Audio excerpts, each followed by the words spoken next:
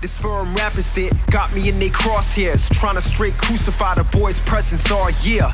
Cheer, this is guts over fear, gun against a box cutter. Little cocksuckers swear when I state I'm the greatest round here. It must be part of some gimmick to add a spark to my image, as if I really give a shit how I look when these bars I'm pinning. Have always just been the focus, I get it. It's been a while since you heard someone this committed. I spit without a filter, this cloud I've built up ain't out it. Just know I'm down to be tossed in the conversation right now. And welcome to episode 17 of Make Peace Not Beef.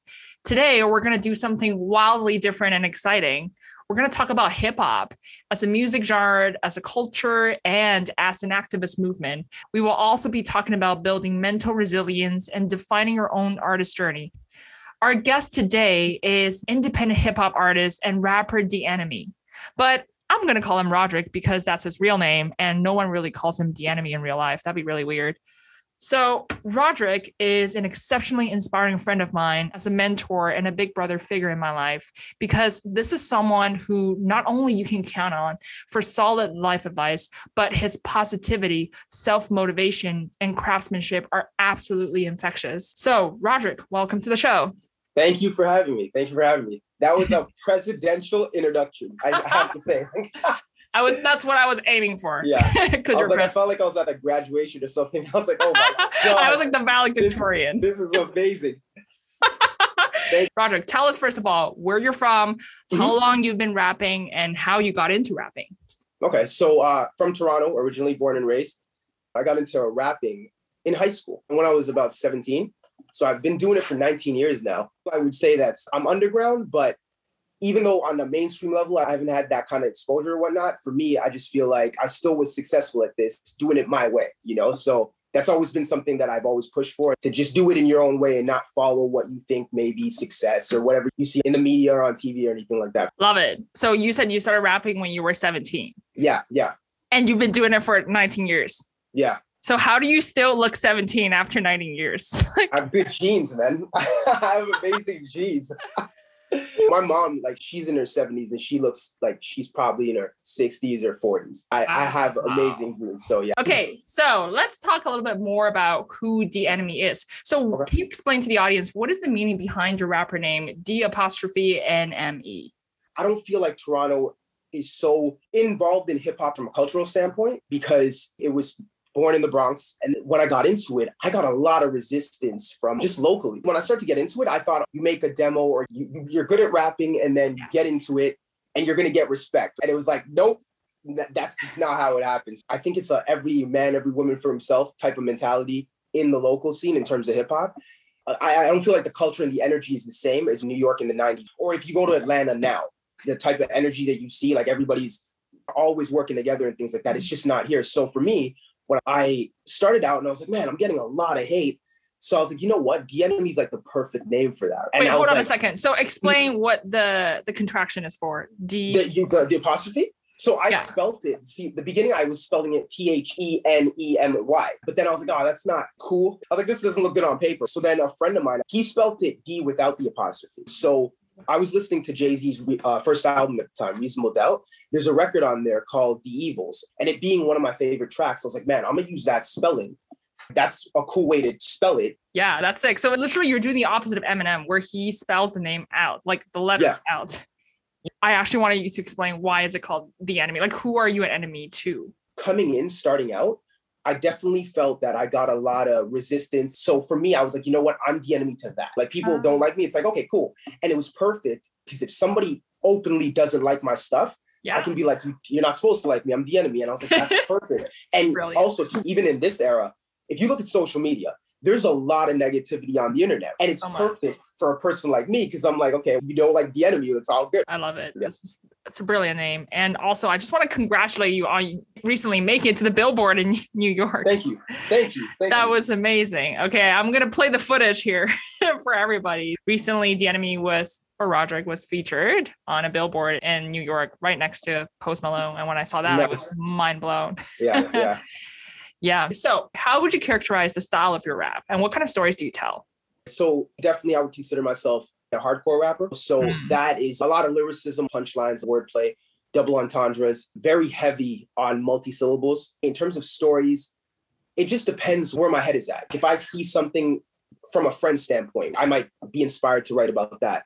If I saw something in a movie, I might write about that, right? For me, I have a great imagination. Even if I didn't go through it, I can take something really small and expand it like through song. Have you always wanted to be a rapper since you were 17? No, funny enough, I wanted to be a professional wrestler because I grew up watching it. So at, the point at 17, I remember basically hitting these crossroads and I said to myself, okay, I really love rap. I love the music. I love the idea of it being poetic. I can express myself. But man, I really love wrestling, right? I can probably find a school because there's a lot of Canadian wrestlers that really did well. What made me decide on rap was I thought with wrestling, you're playing a character. It's hard to get out of that if you've built a career as this one character. I decided against wrestling because I just felt like rap for me was more your personality. It felt more authentic to me, Yeah. As your friend and also someone who listens to your music, I definitely see a huge difference between your real life persona, because your rap persona is very like aggressive, braggadocious. Mm-hmm. You're like, I am the enemy. I am untouchable. But then in real life, you're like the approachable Roderick. You know what I'm saying? Like, absolutely. I feel like most people might not know that because when they listen to me, they're like, holy shit, like this guy, I better like stay 3 miles away from him. That's hilarious. I just think that contrast is really cool. See, it's funny you said that because I've had other people say that. And I never understood it at first because when I go into the studio, I don't turn on a personality. You know what I mean? Like I don't try to be something I'm not. And I remember asking my girlfriend, I was like, do you think I have a persona? And she's like, not in the sense of how maybe people are saying it. It is you, but it's amped up. That's really all it is. I was going to ask you who your biggest influences are, but I think I know you well enough at this point. So I'm just going to guess who your biggest influences are. And you can let me know if I'm right or wrong. Okay. Yeah. Okay, you ready? Yeah. Okay. I'm going to name 10. Okay. Nice, So let's start. 10. Okay. This is good. Because I thought you were going to say 5 or 3, but 10. No, I'm going to name. Oh, okay. I want to see where you go with this. Okay. So let's start with the OGs. Big Daddy Kane. Yeah. Absolutely. Big Al. See, I'm good. Yeah. Okay. Let me keep going. Cool G Rap. Yeah, absolutely. Kumo D. Okay. So Kumo D, I'm familiar with him. I didn't experience all of this music as it was happening, but I think he influenced a lot of my influences. So indirectly, I would say, yeah, definitely. Yeah, for sure. Hey, okay, let's keep going. Master Ace. Yes, for sure. Tupac. Yeah, absolutely. Okay, those are the OG. I've got 5 more, okay? Like more contemporary modern. Okay, Eminem, number 1. Yeah, for sure. Royce the 5'9". Yeah. Lupe Fiasco. Absolutely. And then I've got 2, MC Juice and MC Jin. In the morning and the party still jumping because my mama ain't home. Juice definitely for freestyling. Jin for freestyling as well. Mm-hmm. I liked his music. I thought he was like marketed incorrectly, but he definitely, impact, for sure. Y'all gonna learn Chinese when the pumps come out. Y'all gonna speak Chinese. So how close was I? No, that's it. You got all of them. Like, I was like, did I miss anyone? Like, Sticky Fingers is one, but I don't know how many people would guess that. Who else would I say? Nipsey Hussle, more in the business side. Yeah. Definitely music, though. He made great music. You got Biggie, Pac, Big L, of course. That's for sure. Okay, on to the next round. Hip hop originated from African American and Latino American communities. So as a Canadian rapper, have you ever faced any sort of challenges or barriers in the industry that your American counterparts may not have? No, I wouldn't say, because again, it goes back to the confidence thing. I've performed in the States and I've definitely had ciphers in the States. Mm-hmm. And I went in it with the mentality of respect to everybody here or whatever, but I'm standing out right now. I think when you go in it with that level of confidence and that like high self-esteem, I think you get respect. That's just the mentality I have with that stuff. No, that is fantastic. And the reason I bring it up is not even because hip hop is more mainstream in America, but because historically that's where it had its roots. So now I recognize that not all my listeners are hip hop fans, but hip hop actually inherits a long and complicated political history in the United States. So hip hop emerged as a dialogue between African American and Latino American communities in the 1970s and 80s that told stories of inequality, oppression, police brutality, life in the hood. But simultaneously, hip hop was also deeply rooted in empowerment. Back in the days, the 4 expressions of hip hop were MCing, DJing, b-boying, and graffiti. Yes. So you being an MC yourself, can you give us a brief history of hip hop and the fundamental pillars of hip hop? Yeah. So for people that don't know, hip hop started in the Bronx in the late 70s. DJ Kool Herc, his name rhymes with schoolwork. So that means do your homework. That didn't rhyme, but do your homework. It's the word play on words. DJ Kool Herc was a DJ from, I believe, Jamaica. And he came to the Bronx and he would host a lot of parties and everything. At that time, disco was really big. Disco was the music. Yeah, disco and funk. Yeah. So a lot of the youth of that time in those inner cities, especially the Bronx and stuff, they didn't relate to disco. And you have a young DJ who he's playing these records, and that became their life. These kids would go to these parties and, everyone was having a good time. I think it also helped the violence go down because people weren't trying to kill each other. They just wanted to have fun. Exactly. So, so in the beginning, a lot of people thought it would be a fad. And funny enough, the early stages of hip hop, in terms of the MCs, so the rappers, there's years where rappers weren't even recorded. They're just like, no, this is not what this is about. This is us expressing ourselves. We're not recording it. So a cypher is basically any number of rappers in a circle, and they're just trading verses, going around in a circle, hence the cypher. It's just not a thing that takes place anymore. I think just the internet, I think a lot of other aspects got involved that took away that element of ciphering and freestyling. I think hip hop is seen in a certain way now that it wasn't seen before. So like in these earlier stages, going back to that, you had, like you said, breakdancing, graffiti artists, ciphering. Yeah, very communal activities. Exactly. And in the earlier stages, the MC wasn't always rapping and just trying to be the best. The MC was just trying to get the party started. So and then ceremonies. So they would basically shout out DJs, oh, hey, check out my DJ or whatever. And it was more about the DJ. Once hip hop started to evolve a little bit and the MC started to be like, oh, wow, the attention's on me a little bit. I think people start to more tell their stories and talk about their environment and everything like that. So segueing into when stuff was getting more recorded, the first hip hop mainstream hit was Rapper's Delight by the Sugar Hill Gang. Yep. So the story goes, there was one rapper, I think his name was Hank something, I can't fully remember that, but you guys can Google that and get your history. So he was at a pizzeria working and he was reciting rhymes from Grandmaster Caz, who was a real serious rapper. He wrote his rhymes and he was just reciting Caz's rhymes. And a lady walks in and she was like, oh, I'm making a rap group. I work for this label and I want you to be in my group. So ironically enough, although hip hop is founded on write your own rhymes, don't bite, the verse that is used in there is a bit in rhyme. It was written by Grandmaster Caz and it wasn't written by Hank. And that was a controversy early on. So what happens is, although it was a big hip hop hit and people were like, what the hell is this? This is amazing. The purists didn't like it. So guys like Melly Mel, they did not like that song. They're like, this is ridiculous. What the hell is this? They're butchering our art form. And they went and made a song called The Message that was more speaking towards the inner city violence and all that stuff. And so I think hip hop came a long way. And in the beginning stages, no one thought it would last. If I'm not mistaken, hip hop's probably the biggest genre in the world right now. It's one of those things where it has a rich history, but there's always going to be, I think, people that don't understand it because they just look at it as music. So tell us about some key figures in hip hop that define the movement. Okay, so you can go from various eras. So you have guys like Grandmaster Caz, a very respected MC.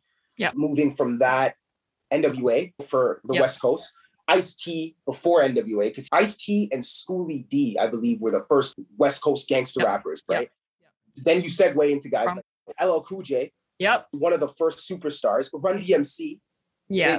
These guys innovated and everything like that. And then in the 90s, Biggie and Tupac, Wu-Tang, not only Wu-Tang as a group, but individually as well. ODB, Totally. Method Man, all those guys. You have 100%. Redman, you have Big Daddy Kane in the 80s. Yep. Rakim in the 80s as well, because he innovated rhyme in terms of flow and different things like that. So every era has had premier MCs to get it to where it is today. A lot of people would say the golden era was the 80s. And I know that hip hop has been traditionally a very male dominated industry, but I just want to name drop a couple of definitive female MCs. So Lauryn Hill, Queen Latifah, also Foxy Brown, Lil Kim. These are like female MCs that really gave hip hop a feminist tinge because they spoke of a different narrative and struggle. Women in the hood. Mm-hmm. Yeah, who actually is probably the predecessor to that, Roxanne Shante. Yes. Roxanne. So she was like so legendary because she battled everybody, guys included. Crazy. Like she came at like KRS-One. She had a song. It might have been a freestyle. I'm not sure of the actual title, but some people took offense to it and they dissed her and she dissed them. And then other people came out and there was like, it was a phenomenon. Roxanne Shante, just all out war or whatever. Everyone is dissing everybody. She really is definitely a pioneer. I don't think she's mentioned enough. There's even another female MC, Heather B. She is sick. Again, that didn't necessarily get mainstream, but again, another female MC who made a mark in the culture. Absolutely. There's also MC Light, which I forgot to mention, but Yes. there were a couple. And funny enough, some of them also like did crossovers with R&B and kind of helped shape the other movement around it. And just on top of that, I think especially in modern days, like a lot of people perceive hip hop as this form of violence, promoting gangs and misogyny, but actually the fundamental principles in hip hop were peace, love, unity, and having fun. So it was really a movement rooted in empowerment, as I spoke about, not so much about violence and misogyny at all. But that is not to deny that there were definitely lyrics that talked about misogyny and oppression, but these were just manifestations of the struggles of the people that were going through at the time. Yeah. To add to your points, I think why hip hop got in like the violent space, I think once people started seeing that you could get money from this, a lot of like street affiliated people, they were like, oh, we don't have to do illegal stuff to get paid. We can get paid through hip hop, but they're still coming in with that lifestyle and those values. And I think that's where a lot of rappers are not thugs, but when you affiliate and connect with those guys, these dealers and different things, it's like, we're going to get a level of fame connecting with this rapper, but you're going to get protection. It's such a weird thing that happens in hip hop. And I think that's where the violent stuff happened. As we all know, Tupac was known for promoting this slogan called Thug Life. Yeah. But the funny thing is that he's actually the son of Afeni Shakur, who's an activist in the Black Panther Party. And growing up, actually, Tupac, he was a community builder, essentially. Yeah. So can you talk about how this whole Thug Life image evolved? So a lot of people don't know that Thug Life stood for the hate you gave little infants, F's everyone. That was an acronym that he created. It wasn't thugs in the sense of, I'm going to beat you down or anything like that. He tried to bring power to that by saying, look, I come from the bottom just like a lot of other people, and I made it out of that. I made something of myself. Yeah. That's what makes me a thug. So he felt he just wanted to empower that and not look at it as a bad thing. But again, people see things at face value. So it wasn't that he was trying to be violent or anything. Right. Now, he went through a lot of controversy, court cases, and that does something to somebody who's at the time, he died at what, 24, 25? 25, yeah. So he dies at 25, but at 19, 20 years old, he has the world in his hands and the spotlight is on him. And he's dealing with so many things that he's learning how to figure out. Like a lot of people can say what they want, but in that situation, even if they had a modicum of that fame, they would fall to that. They would crumble. They wouldn't know how to deal with that. So he, again, getting into legal situations, and he was around certain people that he self-admitted he shouldn't have been around. And things happened. He went to jail, and then he's pretty much broke. His label at the time was like, you know what? We're washing our hands of it. We're not going to get involved with this. So you have the hottest rapper, and while he's in jail, he has a #1 album. And people are saying, oh, how is he broke then? It's bad contracts and stuff. But he's in this bad situation. So Suge Knight, one of the biggest entrepreneurs in hip hop, comes in and says, look, I'll get you out of jail, but you got to sign with Death Row. Now, Death Row Records was very much involved with street guys. And a lot of these guys who have like gang members, Bloods and Crips, working in the same building. So you have Tupac, who's an artist that just wants to do his music, but he's now in the parameters of gangster rap and these guys with these certain lifestyles. So I don't think by any means was Tupac a punk or anything like that. But a lot of times when you're in an environment and people are a certain way, it's very difficult for people to not segue into what everyone else is doing. You see it in life. And so I don't fault him for getting involved in things and being with that label, because is he just going to stand on the sidelines, especially when the guy who runs it got him out of jail? You know what I mean? There's a loyalty to stuff like that. So I think as well, the media blew it up. And if you want to get into the situation with him and Biggie, I think it was a misunderstanding in terms of the shooting and stuff. But at the end of the day, nobody can tell or could have told Tupac what was going on in his head and what happened to him. He did what he felt was right. Absolutely. And the funny thing, you mentioned that. So in a 1994 interview that Tupac did with Ed Gordon, he actually mentioned, like, if you think I'm a misogynist, then you're not really listening to my music, because I wrote songs like Keep Your Head Up and Brenda's Got a Baby. Like, these are songs that talk about issues in the community and also like women empowerment. So we got to not take things at face value, because he does sing about like thug and thug life and that kind of stuff, but he also has he has this like very sensitive side of him where he sings about issues in the community and how he's trying to help. Yeah, I heard DJ Premier say this. A lot of people don't know how to listen to hip hop. You can't just look at, oh, this guy said shoot, shoot, kill, but he just said, hey, I've taken care of my mom. These guys just broke into my house and this is my experience. You know, people just hear shoot and kill, and that's what they go with. And I think that's what gives hip hop a little bit of a bad rap.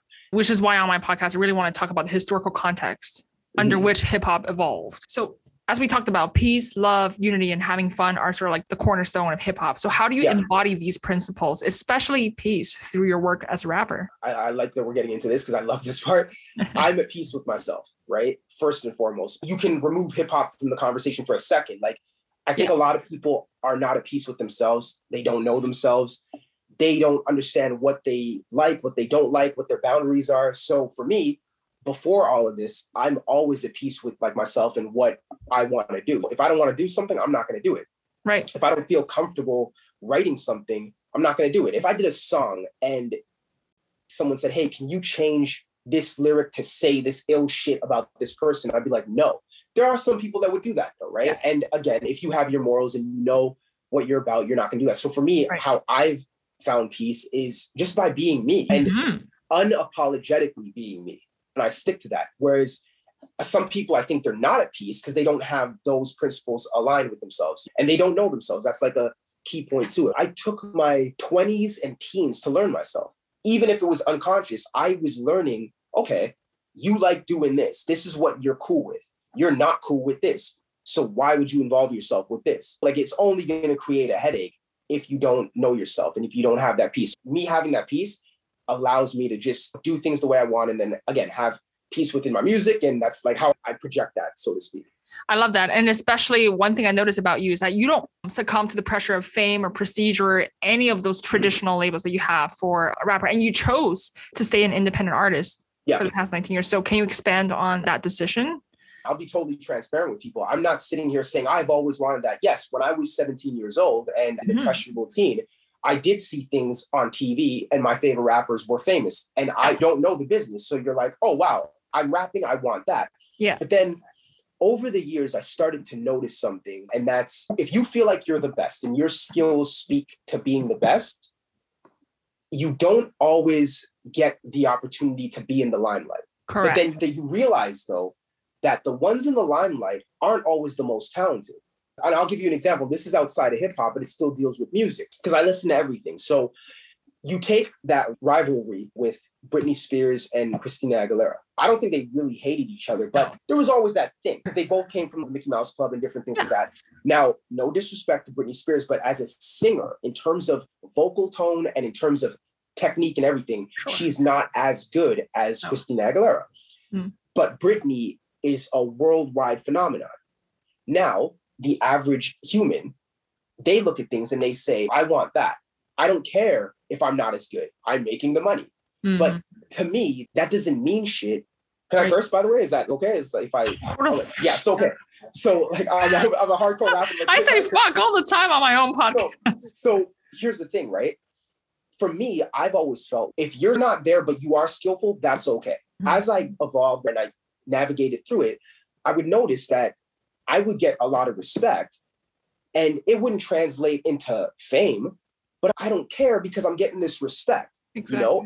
And a lot of people say, well, respect can't pay your bills or whatever. Again, if you're looking for something to pay your bills, you do a job. It's that simple, right? And people, then they'll flip it and say, if you have a career, you should be doing that. But what are your reasons for doing something? There are people out there, they can work whatever job and they come home and they paint and they're happy. They're like, this is what I do. But then you have people who maybe are in the circles that say to them, you should be bigger. And that, again, that's one of those things where I'm at peace with myself. But if people throw that at me, I always know how to combat that. If someone says, hey, you should be bigger, they don't realize what they're saying is your marketing dollars should be bigger. They don't understand that though, because people only believe what they see. Here's an example. The teen that was on Dr. Phil, right? Danielle Bregoli. She was this girl that she was just going wild on her mom. She was cursing out her family members. She went viral. She has a rap career. Legit. She has a rap career. She made music and everything. Now, any circles I've been in, she's not going to get respect as a lyricist. She has money. But for me, respect has always been a thing for me. I grew up on that. The same way I'm trying to say, don't convince me about money. I don't care. I can't tell somebody to not care about that. Yeah. And I've realized that. But that's how I really navigated through the industry and not cared about mainstream success or anything like that. I just do what I love. Absolutely. And what I really like about that is that you prioritize self-respect and self-validation over anything else. You're like, if I don't love the artwork that I am creating, then there is no value in it. Absolutely. Right? Yeah, absolutely. Yeah. When I make a song or I do a verse, I have to like it first. And when I like something, I'm like, yo, this is amazing. I know how I wrote this, where I was at, and I know the energy behind it. Right. And if somebody says, yo, this is great, that's a plus. That's cool. Great. But I started this for me. There's a lot of people that got into whatever they're doing because they saw somebody else do it, that they thought it was cool. Yeah, I was inspired by artists and rappers. But when I wrote my first rhyme, I said, man, I wonder what it would be like if I wrote a rhyme. It wasn't, you know what, my friend over here is writing a rhyme, let me do that. But it was never that. It was, I'm doing this for me. The success that I've had, I got there by being me and standing on what my principles were. So that was real success to me. I don't care about mainstream success when it comes at the expense of your soul or your morals. So if I just do this is a glass ceiling, but I did it off of respect.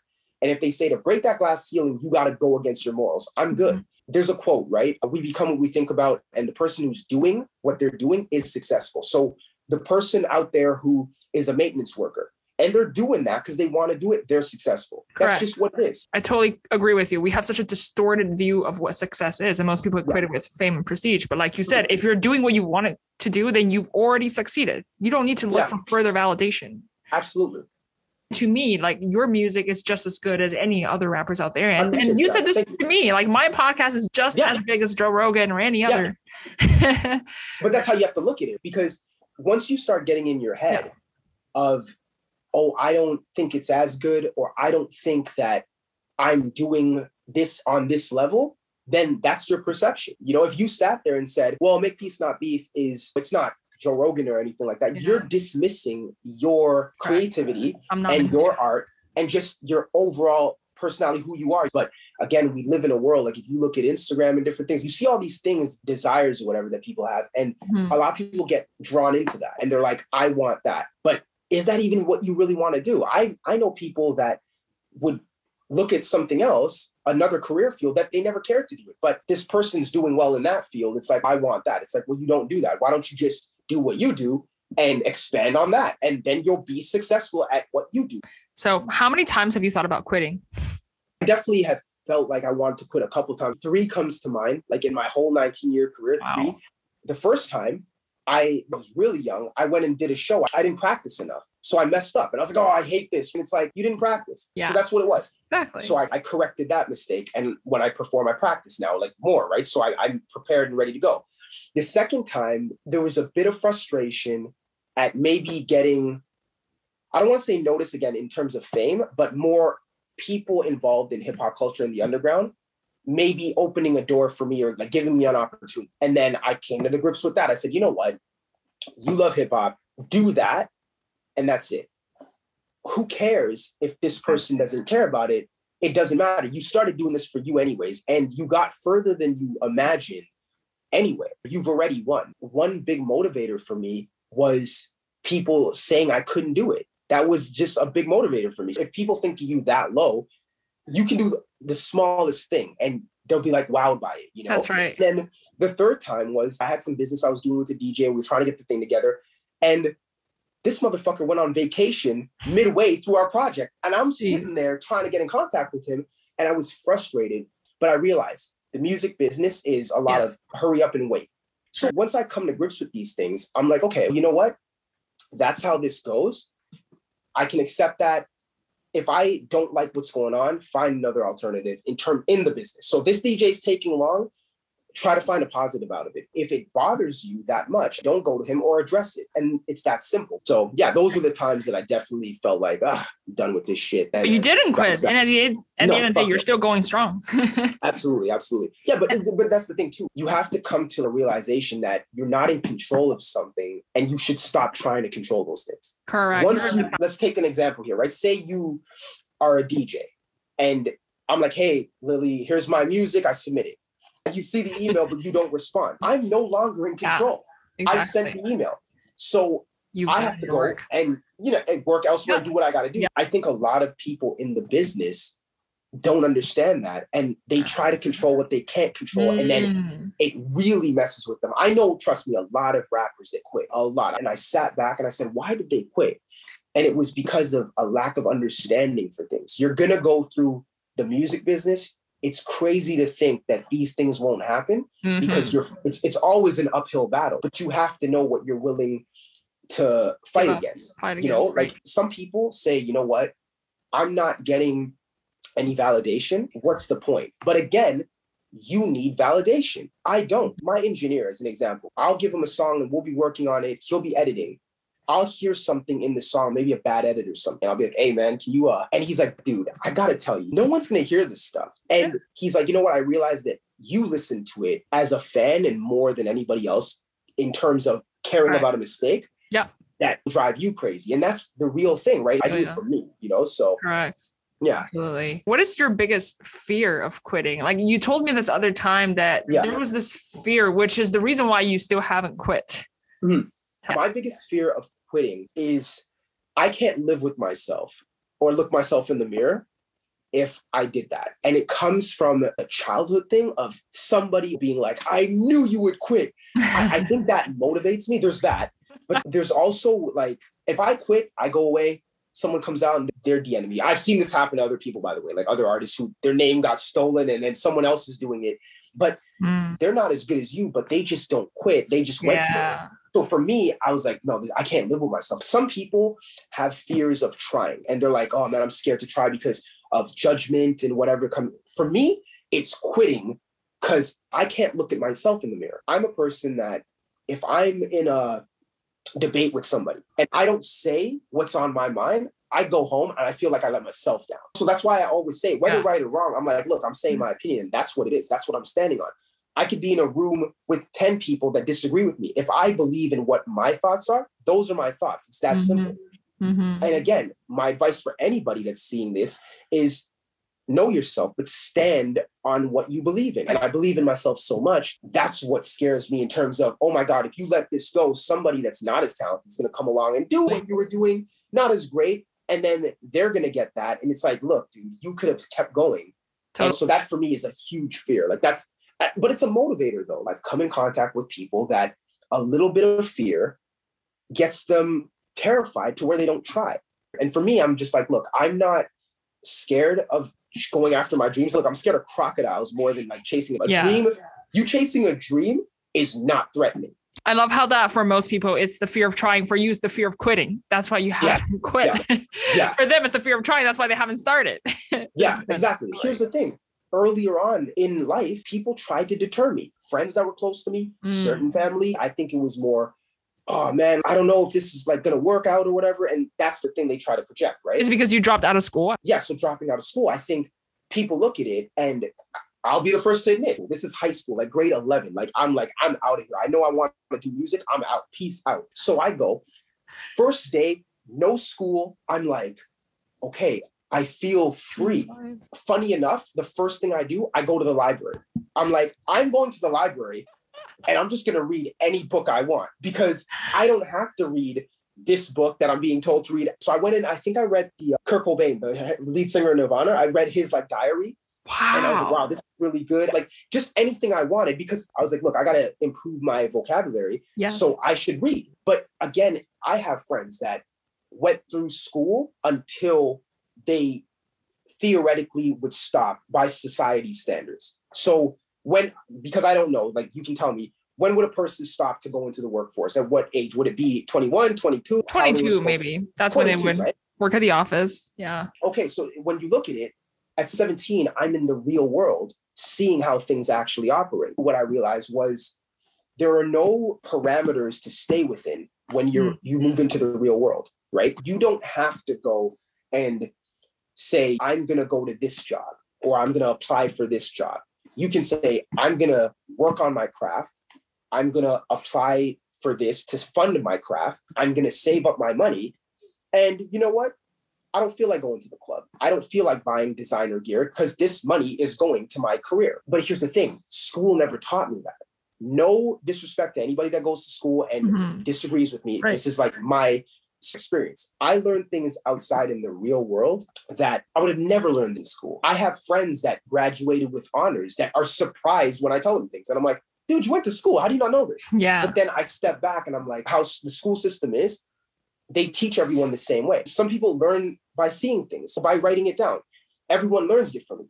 Where I made it to, I looked and I said, I couldn't have learned this in school. I didn't learn marketing in school. This is me trial and error. Right. You know, when I decide to promote myself, these are just things I see in documentaries, and not just hip hop documentaries. You see it in life, right? Yeah. When the bank, BMO, when there's a new deal that they have at their bank or a new checking account or something, they make commercials for it. That's how they get people to see it. Pizza has a new pizza, and that's marketing. It's all around you. So for me, I said, I'm going to apply that to what I'm doing, visibility. Right? And that's how I learned that. But again, the school thing, because I had friends around me, good friends to this day that I'm still friends with, that they were one of the first people to call me. And they said, look, dude, it's not a good idea because it's just not good. But they didn't see what I saw. Like I have that confidence in myself. Nothing that I do and no success that I get is a fluke. I always had that vision in my head and I went for it. There was no fear. I mentally prepare myself to go against anybody that's doubting me. So Roger, you've been going at it like rap 19 years. And I know so many people who would have dropped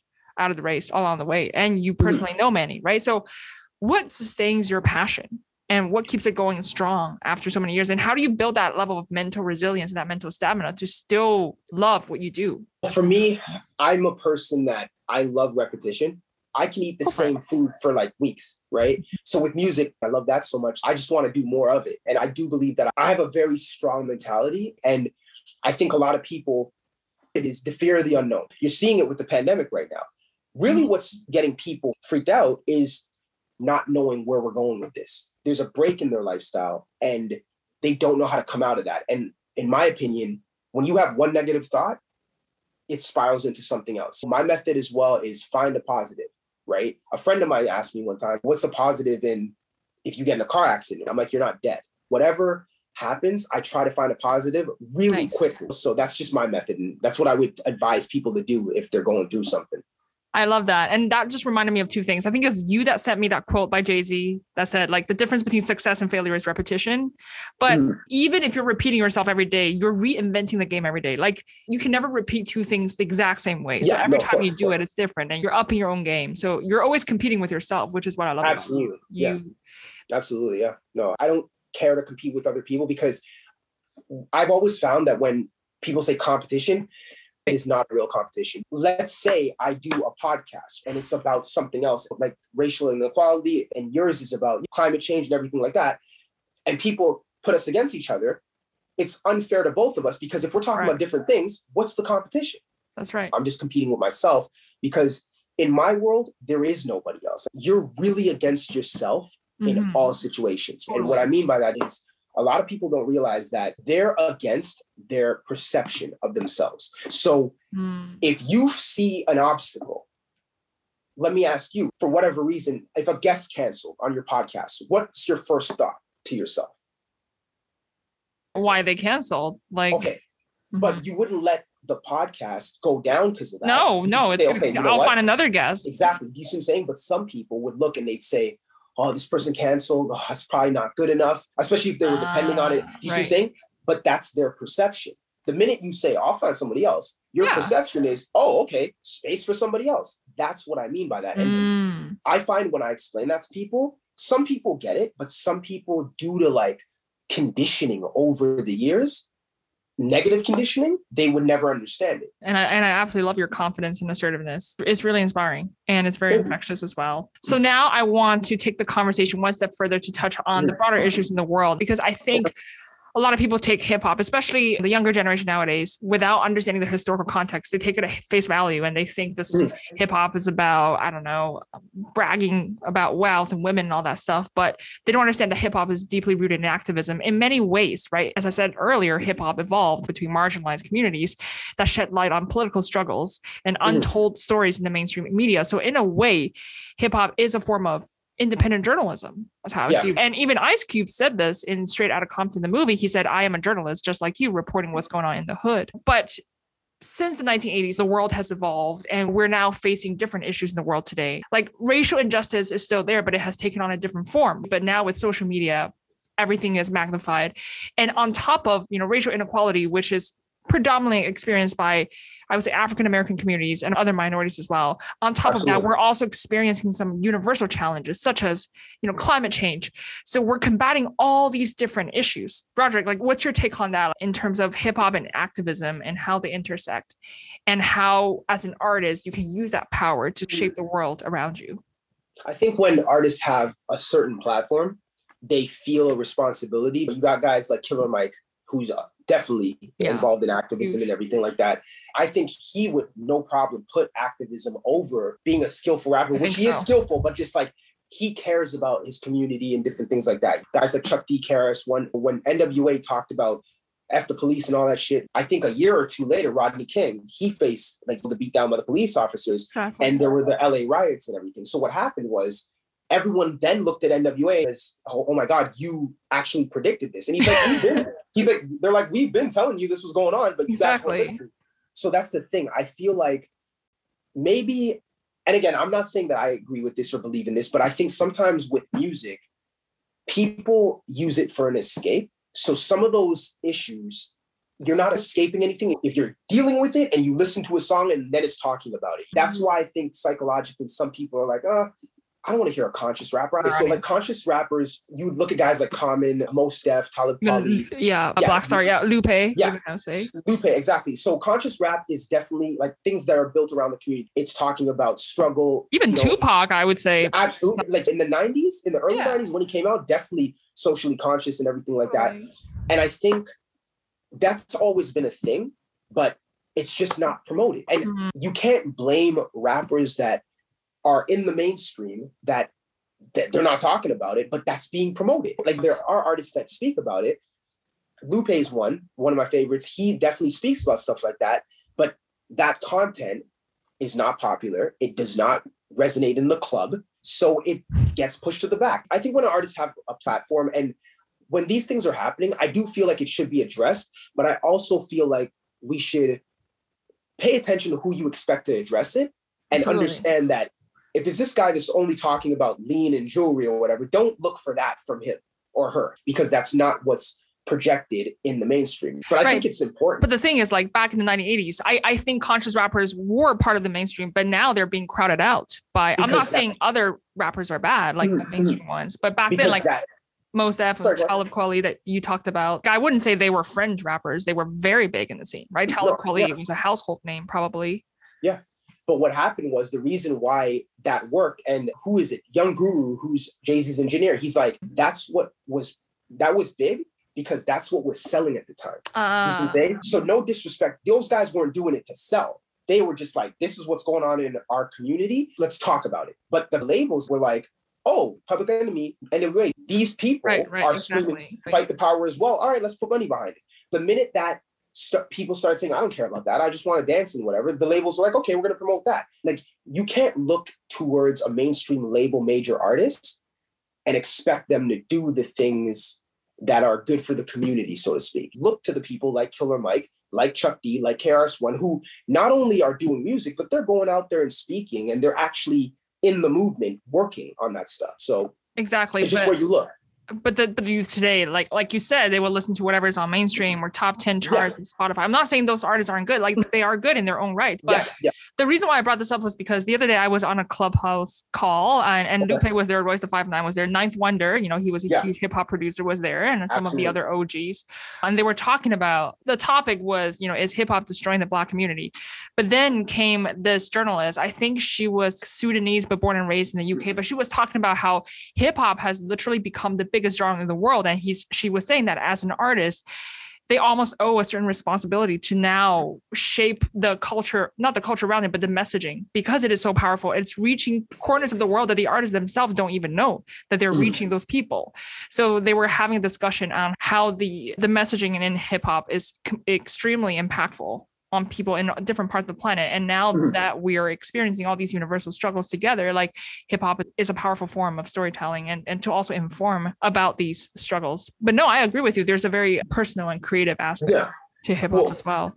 Just to add to that, I want to add a point. So what you said there is very interesting. When you said this was a journalist, you said was a journalist that I believe, or she was like a music journalist, I believe. Okay, so she said there, she's like, they owe it to us to speak about that. I me personally would look at that and say, okay, so who owes it to us, the labels or the artists on those labels? These artists are not in control the way people think. They're a product that is pushed out that said, okay, this is the content.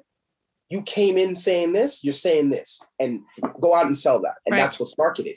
If tomorrow we wake up and there's a rapper that talks about climate change and all this injustice, well, no, here's the thing. If somebody comes out and says it and it works, the industry shifts to that. That's right. But you can't expect entities to do that. Not to knock her opinion, but I've always felt like when we expect or we feel that somebody should do something, we just have to analyze who we're asking to do that. I think she was just, the reason why she brought it up in that platform is because those rappers in the group, like Lupe, just happened to be conscious rappers who cared about this issue, which is why she's like, hip hop is a powerful platform. But I agree with you. And it's up to the individual's artist freedom to sing about whatever they want. But I'm just saying that most people who listen to hip hop nowadays, mainstream, they might not know that there are other branches of hip hop that are not singing about women and money and all this stuff. And I just want to mention a couple of like rappers who have actually done a lot of activist work just to counter the idea that rappers are all violent. And then the other surprising thing I learned was that actually Lupe Fiasco and I have a 2 degree of separation.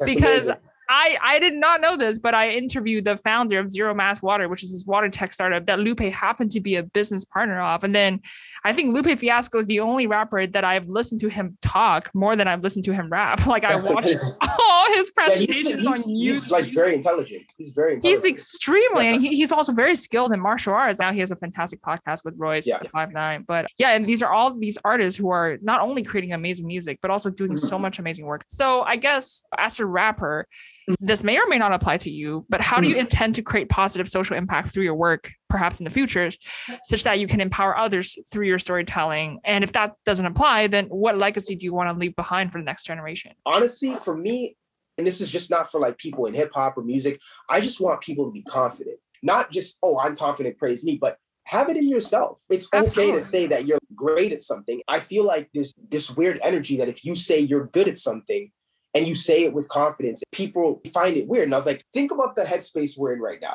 You say something flattering about yourself, you talk highly about yourself, or you say, I love myself, people are turning their nose up. That to me is insane. I've always felt like that. It is insane. And anybody who thinks that needs to get out of that mindset and change their mindset on things like that. No one's saying be cocky. No one's saying be arrogant. Don't put people down, but do not put yourself down, at all, ever, under no circumstance. And if people put you down, prove them wrong. I've always said that's a huge motivator for me. So that's what I would want people to remember me for. Person that was confident, but also knowing that it's coming from an honest place. If I was being cocky, I would be like, I don't care what anybody thinks. I'm better than you. It's never that. It's like, I believe I'm great. You should as well. It's that simple. But again, I can't control how people think. I can't make somebody believe in themselves. If somebody's inspired by that and they believe in themselves, my job's done. Great. But yeah, that's what I would want to leave behind. The legacy. I love everything you've said. And confidence is not a zero-sum game. I derive so much confidence just by talking to you and seeing how you're confident with yourself. You're making peace with yourself. And I feed off of that energy. It's contagious. In the best way possible. And I totally agree with you. And I really like how you answered my previous question, honestly, because if this was like some PR stunt, you'd be like, oh yeah, I definitely want to create positive impact in the world through like my lyrics, whatever. But I agree with you. Like that doesn't have to come across in your music. Yeah. I feel like artists sometimes, maybe they feel like they need to lie or they feel like they need to put on or something like that. I'm never doing that. I'm going to be me and I'm going to just say, look, this is what it was. And again, I like with the music you're trying to put out, I would be fake if I said, okay, you know what? Yeah, I'm going to definitely start writing about this or whatever. Here's the thing. If I'm inspired and I hear a line or something in my head and I'm like, you know what? Yo, this is good. And I do it. Yeah, then it's from a natural place. But I'm not going to just force myself to start making music about, hey, this social change and stuff like that. But I'm always open to conversation and I'm always open to learning about things I might not know. I agree with you. That inspiration has to be organic and it has to be spontaneous for it to be good, to be authentic. If you're forcing yourself to sing or talk about something, then you're not being authentically you. So Yeah.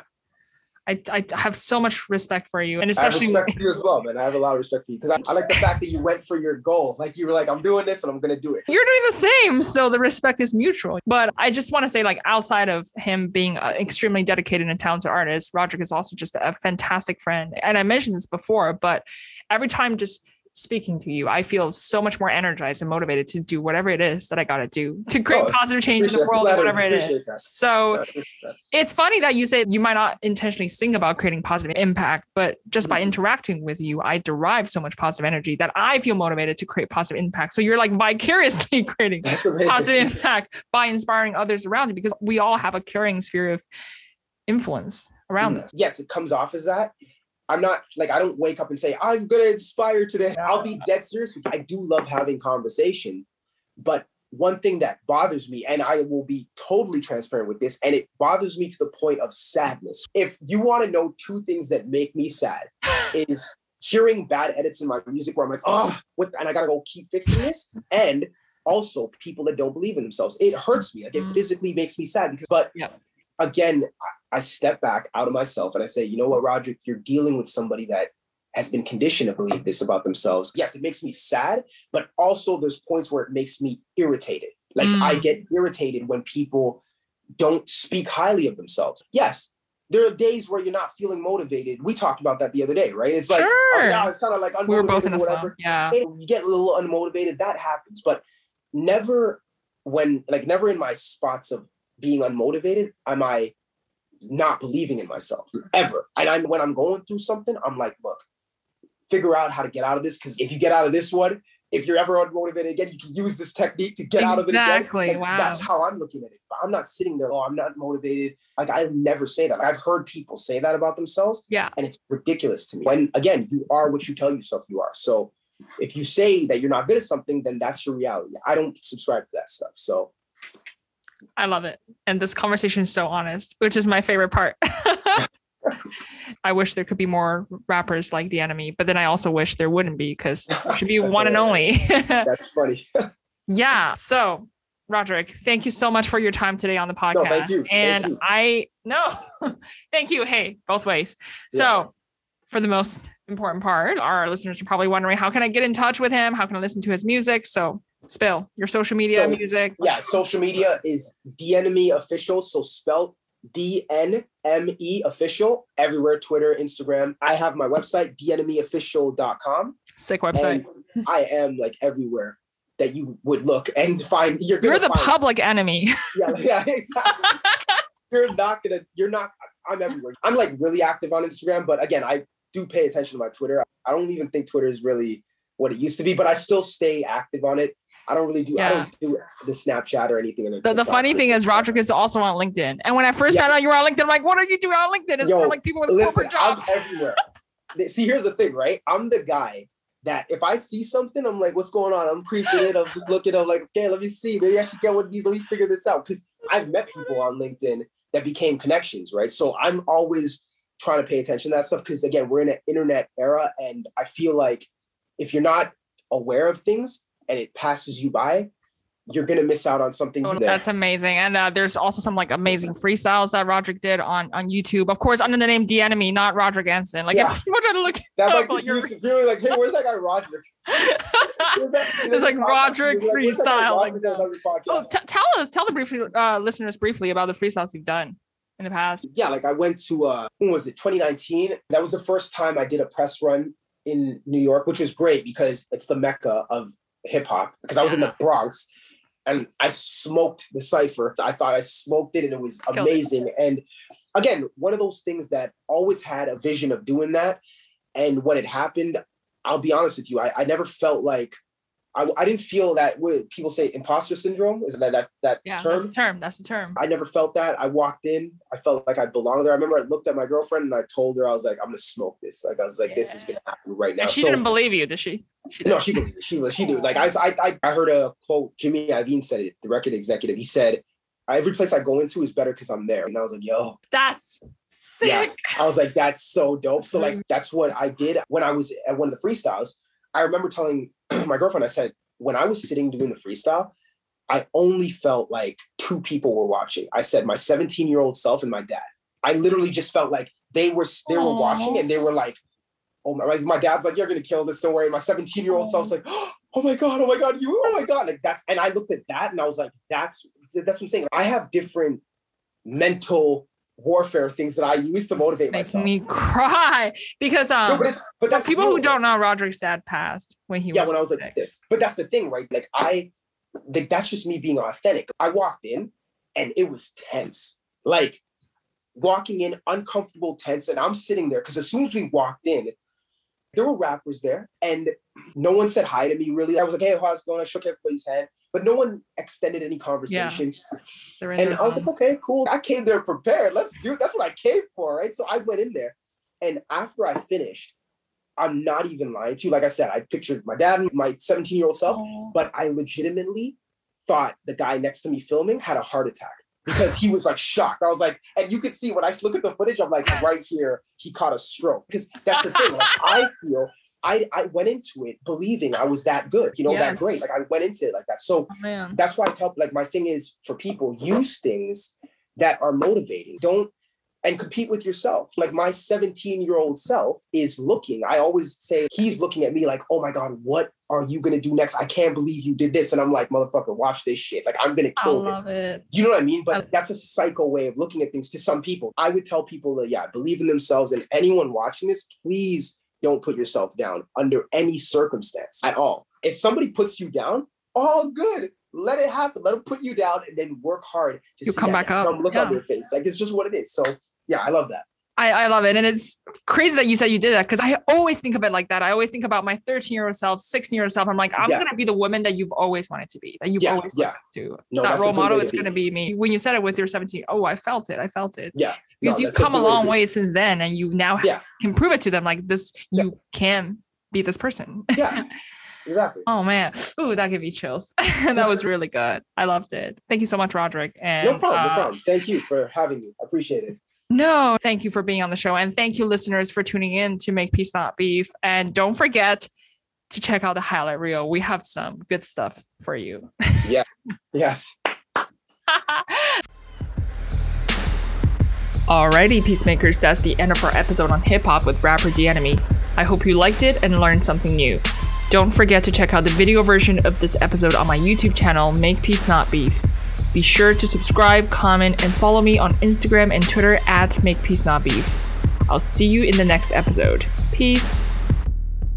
To attack without knowing the enemy's strength is foolish. After being warned, to still attack is stupid. People who are that stupid just don't deserve to live. But strangely though, one does find